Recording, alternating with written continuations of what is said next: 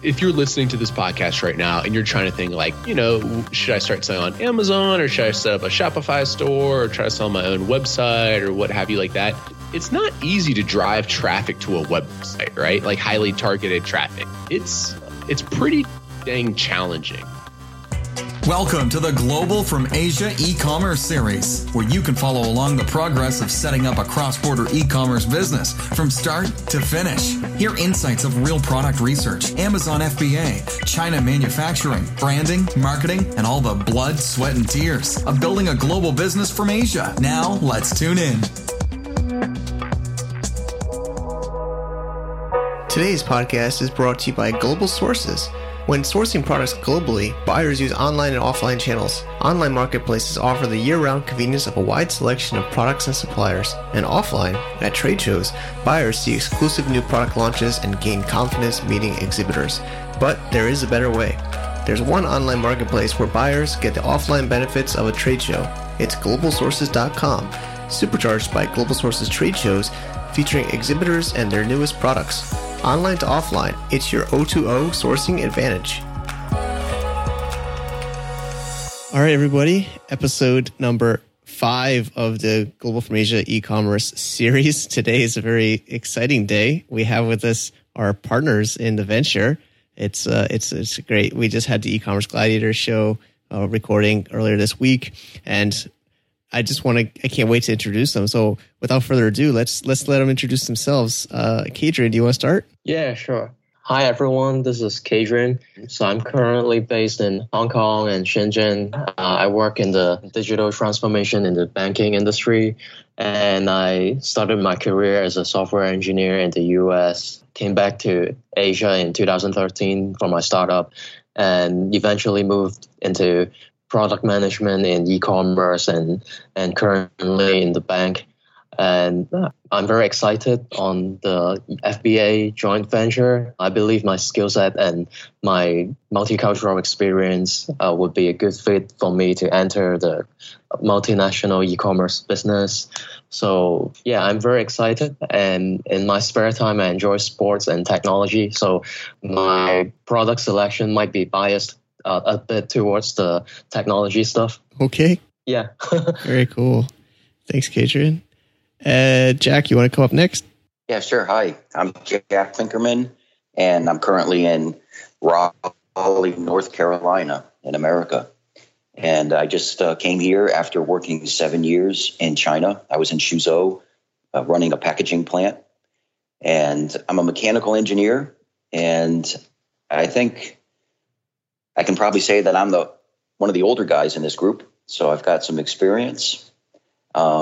And I'm really excited about learning how to do e-commerce, how to use some of the new tools that we've already started to look into, like Jungle Scout and Asana and some of these other cool tools. So I'm learning that and having a great time. And I'm really looking forward to the future and sharing our adventure with everybody.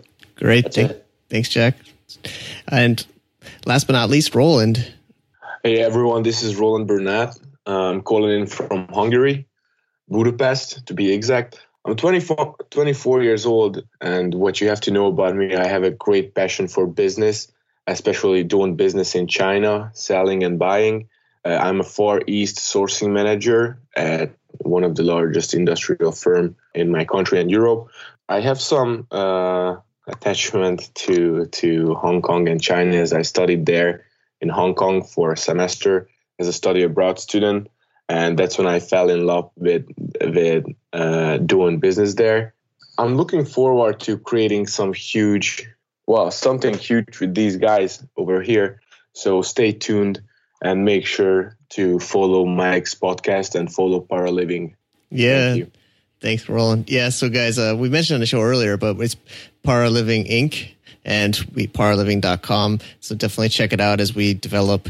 And that's it for this will be the first of many times to hear everybody on the show. We're working on that, but we are going to jump into our own internal team meeting. We have a lot to coordinate on product selection and other admin tasks for getting started. But for this week's show, we have Greg Mercer. He's back on the podcast. He's been on an earlier episode in Global from Asia. And this time he's getting up to date about his new venture, and he gave us some great insights for, of course, our business here, but I think a lot of listeners have a lot of trouble about product selection. So he gives us tons of insights about, how to choose some products. Do we have to be in the same category? I know that's something the team's been talking about already. So he gives amazing feedback, even some ways to go into the market faster and ways about that brand registry 2.0 and a lot of hacks. So let's tune into the show. All right. Thank you, everybody, for tuning into another e-commerce series here at Global from Asia. We have with us Greg Mercer, CEO and founder of Jungle Scout. Always a pleasure to have you. You were on the show earlier. It's great to have you today, Greg. Michael, thank you for having me back. It's always a blast talking to you too. And I know we have some awesome stuff planned today, so I'm stoked for it. Yeah, exactly. I mean, we're at this part, of course, it's early on in the e-commerce series, but of course, finding the right product is extremely important. And, for sure, even some of the founding members of this new venture, as well as other applicants, as well as just general audience, I think get stuck on this part, right? They want to sell on Amazon. They want to sell on e-commerce. They always just wonder, how do I find that right product? And, you were on our show, you're always so generous with your experience and knowledge. So today is, we're going to be talking kind of about this public case study specifically, but just for everybody following along, I've already got some other listeners that are engaged and have started their own Amazon business, made some partnerships. I've met them at some meetups and stuff. So they're cool. Following along. And, we have so many partners. Some people are a little bit worried we have too many equity holders or too many people, but I'm excited to do this. So my first question maybe is, with multiple partners, should there be like the one kind of like product research person, or should it be a shared role, or how would you say that, how would you say to get this going? Is it one person? Should we assign it? Yeah, that's a good question. Because as you kind of already alluded to, the product research part is like extremely important, right? It's fairly hard to come back from if like you pick a product that doesn't have any demand, or if you choose a product that's just like super competitive and very hard to launch. So I guess I'm trying to think, if I was myself in your shoes, I were to have a few partners all involved with this. If there's anyone who maybe has like the most experience with product research, they'd probably be a good candidate to do a lot of it. But other than that, I'd probably say like everyone should kind of chip in, just because it is like the most important part. And then, at the end of this, before you pull the trigger and actually like order it, I think it'd be good to either get everyone, to give it the thumbs up, or at least like a majority vote that this is going to be a good product, because like I said, it's just, a very important part of, the success of this. Totally. Yeah. Got my wife on me making sure that we're okay. She's a little bit nervous for us, as I guess any supporting wives would be. So like we're using, of course, we're a supporter of your software. So we're past the 7-day trial, and we're now in the paid version and enjoying it. And we have some tabs saved, and we have some categories, and we're just looking now, like, how would we keep track? I mean, I know in your software we can save some groups and categories. Would you also say maybe some spreadsheets for each team member, or should we make categories? Like you said, some people are doing most. There's actually one founder. He's been really getting his hands dirty. Roland is his name. We'll get to know him as the show goes. But, others are also kind of pitching in. So I'm just wondering, what would you say to kind of keep track of all this research? Yeah, so personally what I do is I just create the categories inside the product tracker, which it sounds like you kind of already got set up. So for me personally, I think that's the easiest way. And, you can use a naming convention that fits. So whether, maybe all the products or like the niches you find, maybe you put like an your initials in front of it, and then like the product type, and then track products, in that particular category. I think that would probably work for you guys pretty well. If you decide that, it is hard to stay organized in there, there's like too many kind of cooks in the kitchen with it, then if, I don't think that'd be the case, but if it was, if I was you guys, I'd probably go for, like Google Sheets or Excel or something similar where you guys can all collaborate like on a similar spreadsheet. I think those are usually like the two main things people do to kind of organize their product research, either organize it in the product tracker or have some type of spreadsheet. Got it. And so we're already having these discussions. Well, we picked our name, Para Living, because I registered the company. We're really trying to make this for a Christmas season. So we're all afraid that new seller accounts might not get approved, with Amazon. Like last year, they stopped it around the end of October for new sellers for Q4. So we're rushing that and doing bank account now, which is nerve-wracking. But yeah, so we have paraliving.com. So some people are already kind of, which I picked, honestly, because I just didn't want to delay that. Of course, we can change the company name or other things. So I'm trying to tell the other founders we don't have to stick with, well, it's pretty wide range living. I try to make it as wide ranging brand name as possible. But even the product itself could be a different brand. We definitely want to do brand registry 2.0 later. But of course, we don't have time for that for Christmas. But we're kind of wondering, should we all decide on a category first and then dive? Or I think we're just kind of going wide still. So what we're doing is I'm just trying to tell everybody on the team, just search for anything you could possibly think of, like anywhere you could think of it. I don't think we want to be saying we're only doing kitchen or we're only doing living room. We're only doing, a category. So, but then I guess what point do we actually say, pick this category? So what's happening now is we're kind of grouping products, and we see some really big winners, but maybe they're just like a standalone product that doesn't have like a whole group of products behind it, where we see something more average that could have more a bigger product line behind it, but might not be as a hit as that one product that we're seeing. I don't know if that makes sense or what I could give a more deep example, but if that makes sense. Yeah, that makes sense. And before I think there was a few good points I can touch on kind of in that question there. So just real quick, the worry about getting your inventory in before, if they, nobody knows, but if they were to cut it off like they did last year, I have a good hack for you, way you can get around this. Nice. You can open a seller account now. Okay. Just just buy like something from anywhere and just mail it into Amazon and sell it. So this would be like an item that's already sold on Amazon. Okay. So like if you just buy like a Snickers bar or like whatever, a roll of paper towels or whatever, you can mail that into Amazon and sell it on that existing listing, right? Mm-hmm. So who cares if you lose money on it? Like buy a roll of paper towels for $5, send it into Amazon, lose your money. Who cares? But then you'll already be a seller. Yeah, on I like Amazon, that. I like that. Because you've already sold one product. And that way you wouldn't, because I guess, that's assuming that they did do the same things last year. Last year, just anyone who hasn't ever sold anything on Amazon before, they were the ones who got put into like that bucket. But I think that's like a cool little hack to get around that, if, in case they do that again. I do like that. Yeah. Yeah. Something I just real quick wanted to touch on the trademark thing, because I think that's I have some good advice for you guys in that section. Would be it sounds like you're already familiar with like Brand Registry 2.0, which is good for any of the listeners who are not. Now, to get Brand Registry on Amazon, you have to have a registered trademark. So what I would advise to you is to just register one trademark. It sounds like you're already doing this, but I just wanted to clarify this for anyone listening.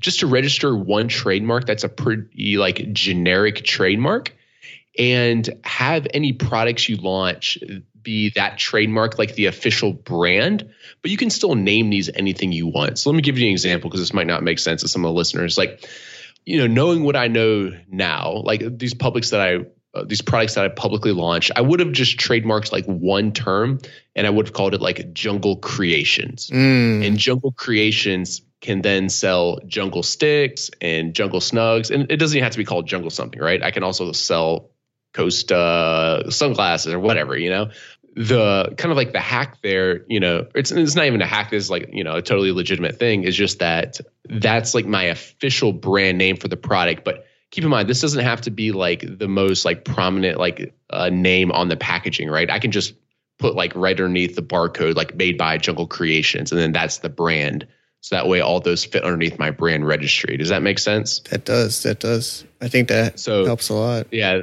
that's what I would do for you. And then something else someone just brought this up to me like a couple weeks ago.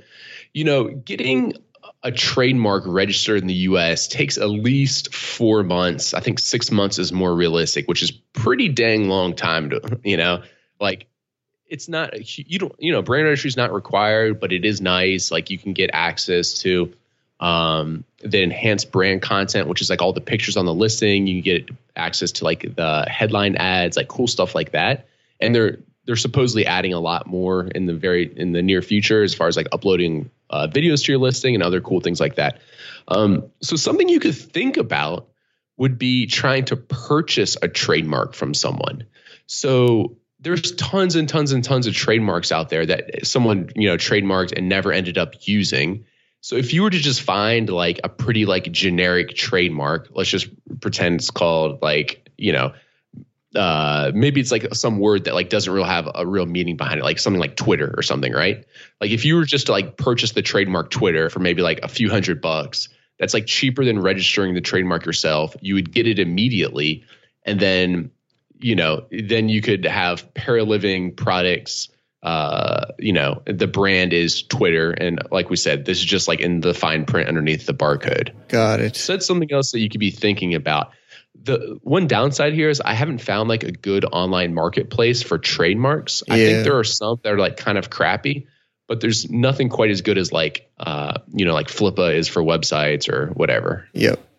Yeah, I totally. Actually, somebody was, Mayor is one of our advisors on a team, and he was suggesting actually similar strategies with, he's actually saying there seems like there's an opportunity for a marketplace for that because with this whole brand registry 2.0 and a requirement and the time required that people probably just want to buy like off the shelf trademarks now.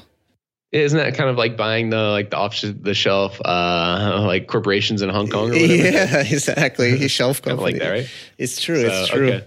Awesome, man. Yeah, I still haven't answered your main question yet, though. Would be like wide or deep, similar category, that kind of stuff. Yep. There's lots of like different opinions out there on this. My opinion, and I feel pretty strongly about this, is that if you're planning on doing, 95% of your sales on Amazon or whatever, if that's like the main marketplace you're going to utilize, which I'm a huge fan of, I don't see any, I'm a big fan of only utilizing Amazon, focusing all your efforts there.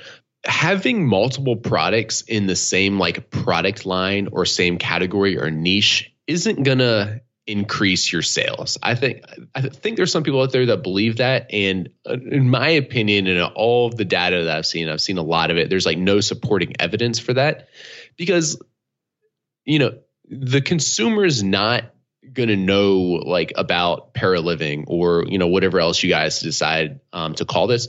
So they're not going to be searching for those terms. And like 90% of Amazon purchases start in the search bar. So, they're going to be searching for a hooded baby towel. They're going to be searching for marshmallow sticks. They're not going to be searching for your brand name. And so, a consumer starts on Amazon with the idea of what they want to purchase. They search for it, and then judging off the price and the reviews and the listing or whatever, they purchase that item.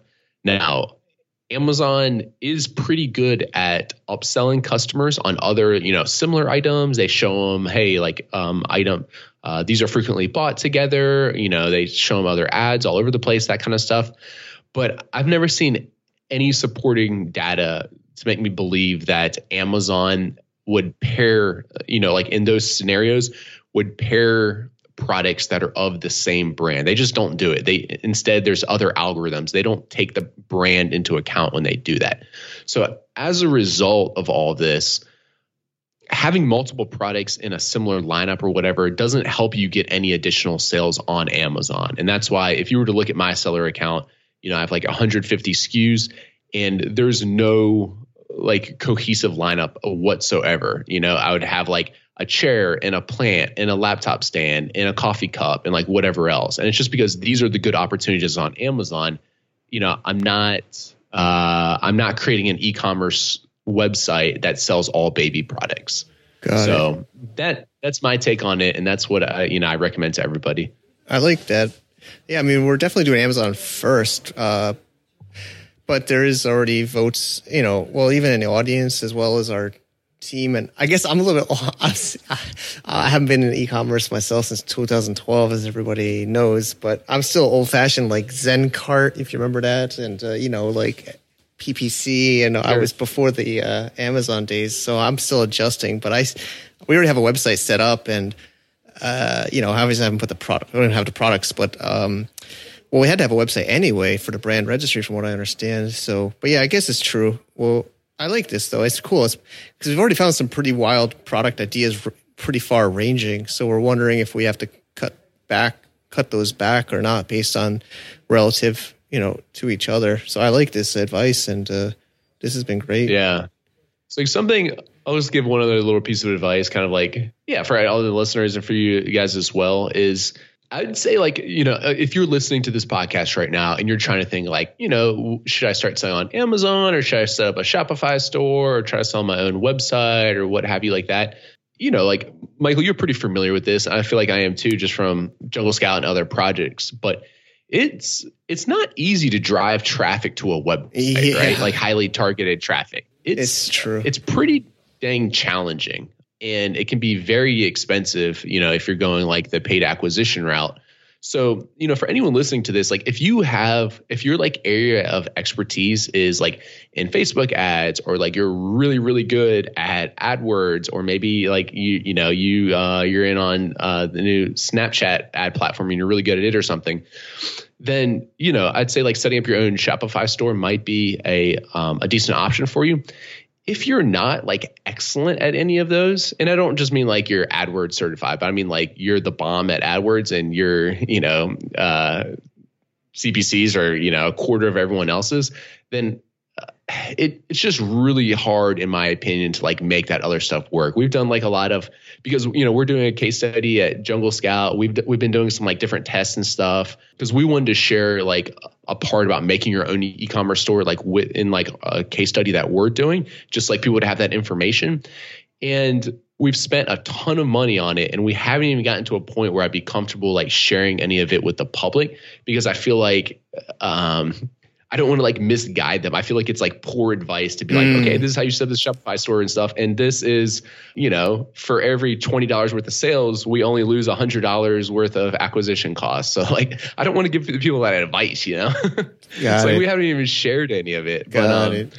So, okay. But this is my opinion, right? There's of course lots of schools of thoughts on this, but I just wanted to share mine real quick. No, it's just great. And it's relevant for us and our listeners. I mean, I look forward to people listening to this years to come. And these are common questions that we both probably, you get, I get. So it's just scary though. I have to be honest, even for me getting back into this, I'm already getting warnings from Amazon already about my bank account, verification and stuff. And, I can't sell. So like you said earlier, to just sell something, I can't yet. I just opened up a Delaware company, Para Living Inc. And, it's really fast. I did it actually from one of the previous guests, Mark Hartman's service for Delaware company, because I'm an American. So I can't use my Hong Kong company selling Amazon because I'm a U.S. citizen. Okay. They don't let me. So, I have Kindle books. Those also sell my U.S. personal name. So I can't use Amazon through my Hong Kong corporation, which I've had for 10 years. But anyway, so they're just scaring me. And, that's the scary thing about Amazon, or any of these marketplaces or walled gardens, like even Facebook. But yeah, like you're saying, none of them want to send web traffic to your website, like even Facebook now, you got to keep everything more and more inside of their system for, content and everything. But yeah, I think that's just exactly. That's just the worry. Right? Like, yeah, the email opt-ins, inside of Facebook. Exactly. And now, like on mobile, they load the pages inside the Facebook app and all that. I know. Just like a real quick comment, just kind of on that is, sure. Everyone's very concerned about the health of their Amazon account, and rightfully so, especially, like I'm personally, this is something like I think about often too. It's like a huge source of revenue for me. There's like a lot of money, and it's like a lot of eggs in one basket. But what I will say is I know tons and tons and tons of Amazon sellers. I've never heard of a case where people were abiding by Amazon terms of service and couldn't get their account back. So there have been scenarios where mistakes or whatever reason, someone wasn't legitimately doing anything wrong and they got their account suspended. But never have I ever heard of any scenario where someone was, like following the rules and couldn't get their account back. Yeah, it was a hassle and like it got shut down for like 3 days while they were emailing back and forth with Amazon.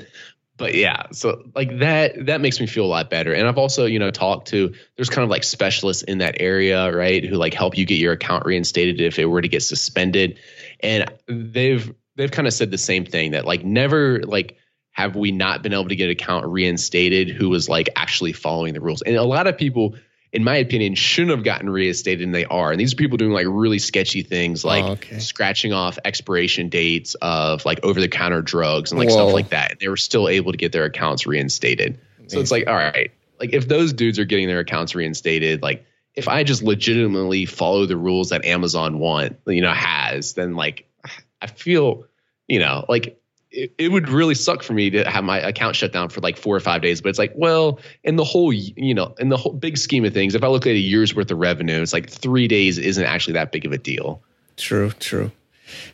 Yeah. I mean, obviously we're doing this, so there's no turning back for me, but it has honestly been a little bit of hesitation for me. I mean, I don't know, maybe I'm special or paranoid. I'm an American. Well, I mean, you're American, but I'm overseas, and they already flagged my account because I'm logging in from a different IP, and they're calling my U.S. parents' number, asking them it's banks and stuff. But anyway, it'll be part of this show, I guess. Anyway, yeah, and I think you'll just have that trouble at the beginning, because like me, like I'm a nomad. I'm in Budapest right now. Nice. I've logged in at like I don't know, 50 different IP addresses this year. I haven't had any problems with it. So okay, great. I think that's probably just more so like the initial like account setup and stuff until, you build up some like account history and they realize, okay, this is like a legit person. Got it. Okay. So yeah, appreciate this time. We're getting deep into this, but going towards the next part, the decision, we kind of talked about that before. And I guess, of course, this is not really maybe not as much a strategy, but I guess people can vote. I guess it's maybe something you can't really help with, but maybe your opinion of, well, we got to get this fast. We were trying to get it into Amazon for Christmas, whether we even do the retail arbitrage or we send some sample just to get the active account, but we want to get, a decent amount of inventory in there to get some sales for Christmas. So I'm wondering, what do you think we should do to decide as a team? Your suggestions. I guess we should unanimous vote or majority vote or. Yeah, those would all be good things. So you're saying like you have like a pretty big list right now, and it's like, what is it going to take to narrow this down? Yeah, or should we just I guess we should get a whole bunch of different stuff, right? I mean, we've invested some capital. We got this is interesting. Well, we got $30,000 US to start with. So I'm also trying to decide how much should we commit to that first order of different stock. Or how much we should invest in that first one, plus Christmas, plus, lead time, stuff like that. It's kind of a huge question here. It exploded, but, I guess maybe how much to start questions. This is awesome. If I was you, I'd probably, with $30K, I'd probably go ahead and just launch a few products kind of like simultaneously, like 2 or 3. If it were me doing it and I was in your shoes, I'd probably invest, I'd probably say like $15K. So half of that would be my initial order. And then the other $15K stays in the bank for reorders, because that's like the biggest downside about this business, in my opinion, is like it's fairly capital intensive, especially like at the beginning, like when you're in like these very early and like high growth stages.